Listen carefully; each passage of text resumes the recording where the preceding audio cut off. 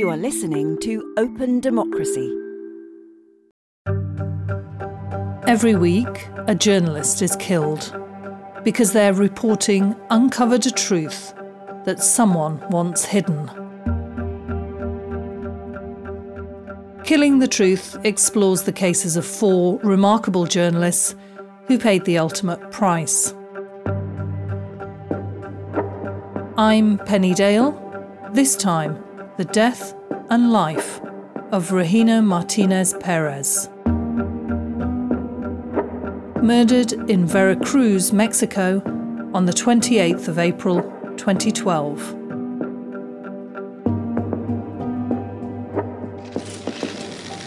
Señores periodistas, el gobierno de Veracruz lamenta profundamente la muerte de la periodista Regina Martínez. Regina Martínez's death is announced at a press conference held by the Veracruz Attorney General.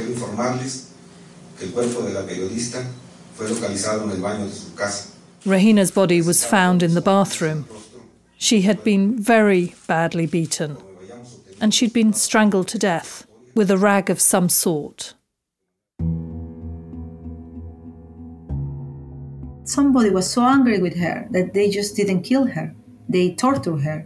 They broke her jaw with a knuckle duster. She was beaten. Regina Martínez is really the beginning of a wave of murders of journalists that made Veracruz become known as the graveyard of journalists in Mexico.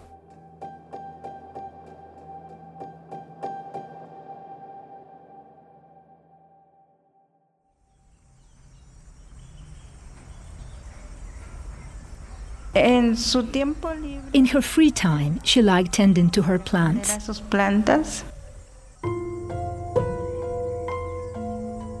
Norma Trujillo is one of Regina's closest friends. Norma's also a journalist, and at the moment she's the spokesperson for the University of Veracruz. También le gustaba, sobre todo, esa parte de la casa, ¿no? Above all else, she liked doing things at home. She liked to cook, but she also liked to read a lot. She liked to sort through her newspapers, because she had a storeroom of newspapers in which she had been published. She kept them all, and she said that was because from time to time she used things from them for new articles or new versions of her stories, and that she had to go back to her earlier pieces. Tenía que recurrir a sus notas anteriores. As a person, she was very reserved, but with a lot of strength and a lot of determination to make known or investigate what she cared about. Porque era un poco desconfiada. She was a little suspicious of people. It was an attitude that she adopted in order to survive. It meant not taking people to her home. Even with great friends, they could never come around her home. Grandes amigos nunca pudieron llegar a su casa.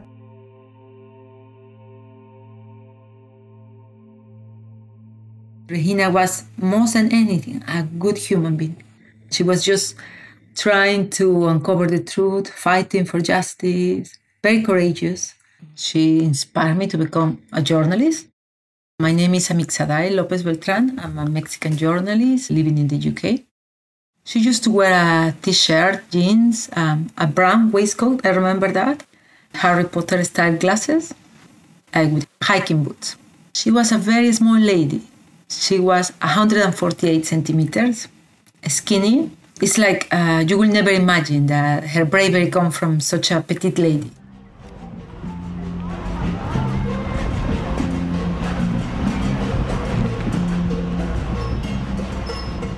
Bravery because Regina was based in Jalapa, the capital of the state of Veracruz in eastern Mexico. It's beautiful, but it's dangerous. Rival drug cartels control different towns and cities, and since the year 2000, 8 journalists have been disappeared and 26 journalists have been murdered. You have to remember that the state of Veracruz already had a problem, a very serious problem of insecurity. This was a legacy left by the government of Fidel Herrera Beltrán. That was when there were so many disappearances, especially of adolescents, back in 2008 to 2010. 2010, ¿no? That's Norma again. Esa parte va subiendo de la violencia que existía. It was a growing part of the violence that existed, the violence of organized crime that reached deep into many areas of the state. That was when she was most immersed in, like any other journalist in those years, when we witnessed shootings in the streets, people murdered, kidnappings. Asesinados, de secuestros. I am Jorge Carrasco. I am chief editor of Proceso, the most important weekly magazine in Mexico City, covering politics, the relationships with the organized crime. Independent for almost 45 years from the power, which is very, very important in a country where the press has very tight links with the government, big business power. Regina Martínez was our correspondent in the state of Veracruz for almost 1 decade. She was a great journalist. She had very ethical standards. For that reason, among others, she was very recognized both in Veracruz and in Mexico City. She knew very well the politics of Veracruz, and she witnessed how the politicians there were getting involved with the crime, and she was reporting that for many years. But it was the plight of Mexico's indigenous people that had first attracted Regina to journalism more than 30 years before she was killed. There was a time in journalism in Veracruz when issues around peasant conflicts, especially over questions of land and fighting against caciques, local bosses or chiefs, were hardly touched on. So she dedicated herself to those things. That was what mattered to her. For almost 20 years, Regina used to write for a publication called Politica. When it was a left-wing newspaper, she was paid to travel all over Veracruz state looking for stories.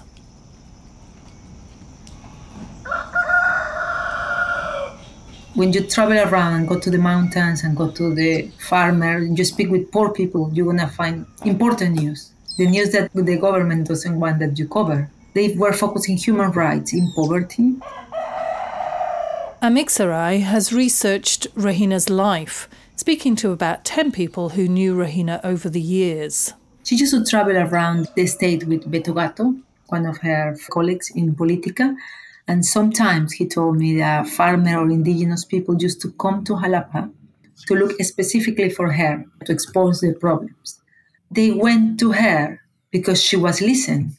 These kind of topics was very close to her. She's one of 11 kids, so she knows about poverty.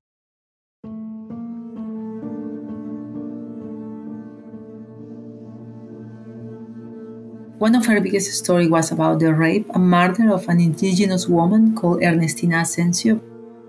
At the beginning, the governor admitted it was the army, but then the president, Felipe Calderón, have decided to protect the army and said she died by gastrointestinal disease. However, Regina was contacted by somebody who passed the medical certificate where it said that Ernestina was killed by tumultuous rape, and even sent her picture of the lady lay down on the floor with blood coming out of her head. And she published this in Proceso. And this blew away the public official version.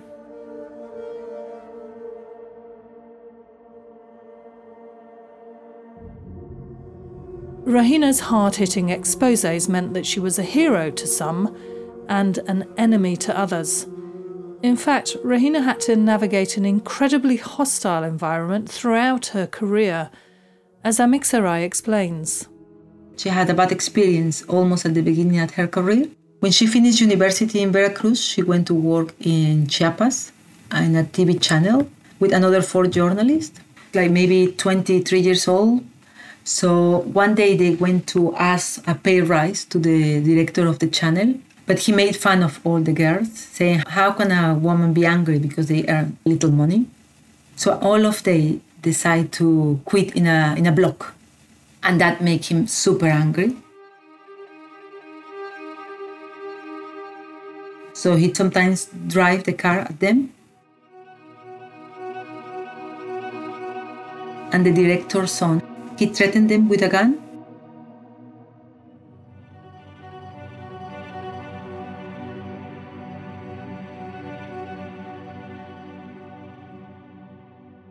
Later on in her career, Politica changed hands, and the newspaper that had once been Regina's champion turned into a different place altogether. She told Amixerai all about it in 2009 when she interviewed Regina for an academic thesis that she wrote about the manipulation of the media in Mexico. It's very common that government or the presidency can give money to the newspaper to publish just nice things and hide the bad things. In Veracruz, the governor used to pay directors, journalists, columnists every month money. And Regina, sadly, she was paying the price of all of this because she wanted to publish something and she was censored, or like everybody was looking her bad at her, like she was the outsider because she wasn't participating in this corruption. Regina's integrity set her on a collision course. She couldn't say what article was she working on because she knew that they will pass this information to the government. The governor asked the newspaper to sack Regina. The newspaper wanted her to quit, but she wanted that the newspaper sack her. Otherwise, she could not claim her compensation. And she was working there for almost 20 years. So it was a big battle. She was constantly bullied. They gave her the worst computer. They didn't let her publish some things that she wanted to publish. And at the end, she won. She won that battle. She was sacked. But it was a cost. It was too much stress for her. And she told me that she couldn't sleep. She was very stressed. She was anxious. She was nervous. So it was a hard time for her. That sounds very difficult. And for Regina to be talking so openly about it with you was quite unusual, wasn't it? Because she was a very private person. It was very surprising, and it's why I feel honored for that, for the trust that she gave me. She answered everything, very open, very quickly, except when I asked her, "Are you from Veracruz?" She doubted, because she was so private that even now, the age that it said everywhere in Wikipedia is not true. The town that she was born is not true. It was a defense mechanism after all the threats that she had endured during her career, and she tried to protect her personal life. Regina was, according to the entry on Wikipedia, 48 years old when she was murdered so brutally. 6 months before, Regina had been concerned enough about her safety to speak openly about her fears to her Proceso colleague Jorge and to her friend Norma. We were together at a party of the anniversary of Proceso in Mexico City. Regina told me about her bad feelings on what is going on in Veracruz at that moment. She was afraid of how the situation became so dangerous for the journalism. She decided not to work on security issues until she get the official information, not before, because she was so afraid. Ella hablaba de ciertas amenazas que tuvo previo a su muerte. She spoke of certain threats that she had in the run-up to her death. For example, one time she came home and she found steam coming out of her bathroom, as if a person had just been taking a bath there. And she also found a bar soap with a person's finger marks on it. It was as if these were messages, that someone had entered her home and had taken something from her. That was about a few months before she was murdered, on Christmas Eve. We told her to file a complaint, but she didn't believe that there would be any justice, and so she didn't. On the 28th of April, 2012, Regina was murdered. And then came the investigation. It was a comedy. It was a tragedy. The state's case was that Regina had been drinking all night in her house with two men, a fiancé that none of her friends had heard about, known as El Jarocho, and his friend, known as El Silva. According to the state, El Jarocho wanted money and started beating Regina to get it. El Silva joined in. Things got out of hand, and they ended up killing Regina.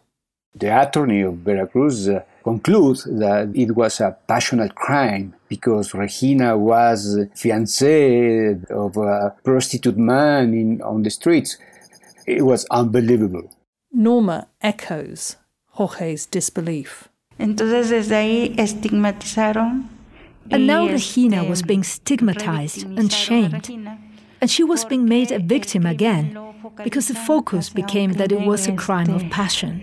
Pasional. And there's more. The crime scene was contaminated because the state forensic investigators used far too much powder in their search for fingerprints. My name is Laura Angelina Borbolla Moreno. At the time of Regina's murder, Laura was a federal investigator in an office set up by the Mexican presidency to investigate crimes against journalists. She travelled to Veracruz from Mexico City to gather evidence. The state obstructed her at every turn. I don't know very well exactly the reasons, cover-up or incompetence or negligence. Laura managed to find fingerprints and a bit of blood overlooked by the state investigators. We found a complete and incomplete fingerprint as well as a trace of blood. The fingerprint and blonde turned out to be of male profile, but the blonde with the Silva's blonde is not matched. To date, we don't have a match. That's important. There's no match, and yet El Silva is serving a 38-year sentence for the murder of Regina. The state had no forensic evidence against him, but they had a confession. They held him incommunicado and tortured him. That's why El Silva confessed to a crime he didn't commit, says his lawyer, Diana Koch Toscani. El Silva is innocent. They never found any of El Silva's fingerprints, and he proved he wasn't with El Jarocho. They needed a scapegoat, and he was the perfect scapegoat. My name is Yoan Grillo. I'm a journalist and writer based in Mexico. I've been here for 20 years. I've been specializing on covering organized crime and violence and drug trafficking. I have followed the attacks on journalists here. I collaborated in a special report on the murder of Regina Martínez and on the investigation into the murder. That report is part of the A Safer World for the Truth project, which is documenting and investigating the killings of journalists and trying to pursue justice for them. It's a collaboration between Free Press Unlimited, the Committee to Protect Journalists, and Reporters Without Borders. The first investigation was on Regina Martínez. Jalapa, Veracruz is a fairly small town. People there are very exposed. A lot of the police and the state investigators who conducted this case are still around, so people were very concerned for their safety. Basically, in all places we went, we found people who were contradicting the state case and pointing to duress and foul play.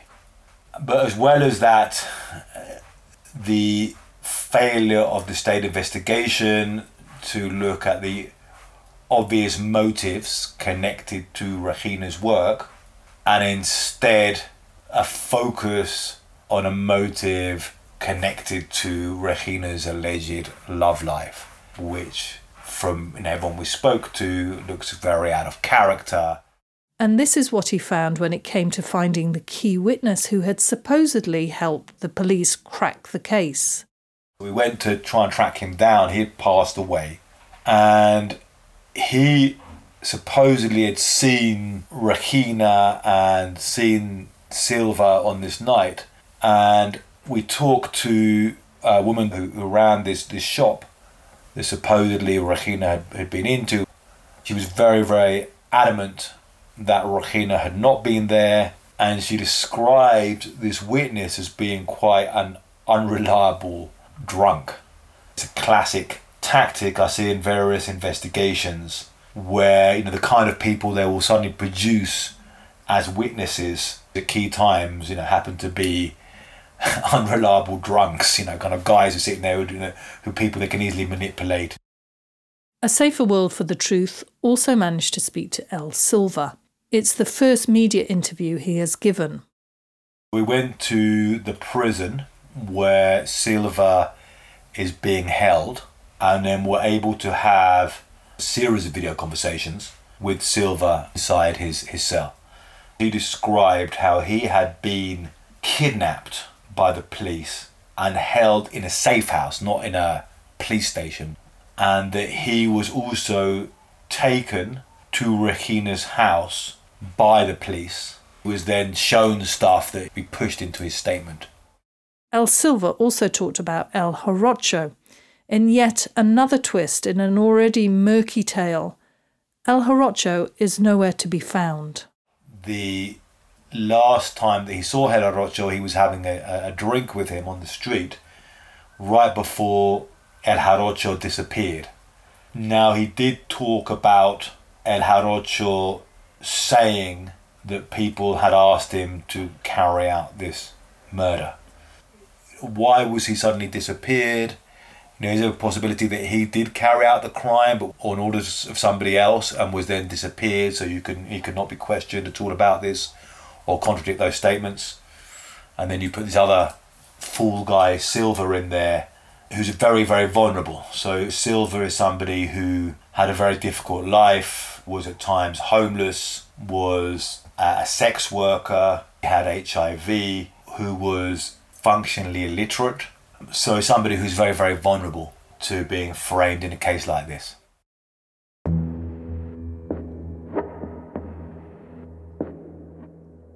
There are so many unanswered questions, too many gaping holes in the original investigation into Regina's murder.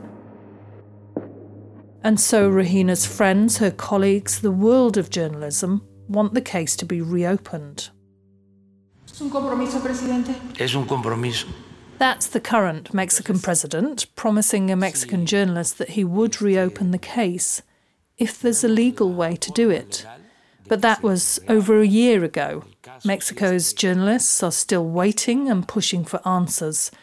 Mexico remains one of the deadliest places to be a journalist, and a decade on, the impact of Regina's murder is still felt. Jorge and Amixaray. The assassination impacted so much. Before Regina's murder, Proceso was working very, very hard on the so-called war on drugs. When Regina was murdered, we stopped covering in that way the issues of narco-politics. We were afraid. It is a professional tragedy for journalism, and all the sources that she had, they may not be as well giving information anymore. And this has an impact in democracy and in transparency. But also, to me, there is a probably innocent man in jail. So the past government has avoided to look into Regina's job as a journalist, but this needs to be done. And the president itself has committed to open the case. But as far as I know, nobody has happened.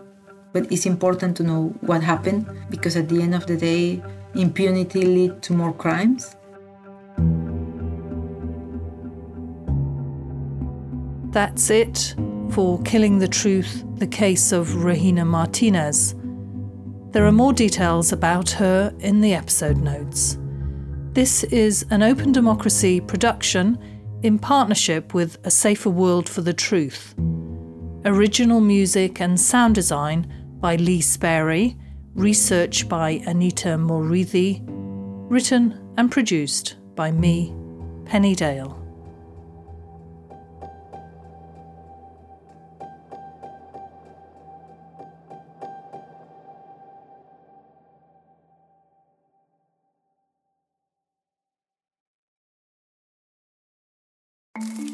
You've been listening to a podcast supported by Open Democracy. If you liked it, please consider making a small donation to help us do more. As a small media organisation, Open Democracy relies on the backing of people like you to keep going. Go to opendemocracy.net now to support our work. And one more thing, to avoid missing out on future episodes, don't forget to subscribe to this show in your favourite podcast app.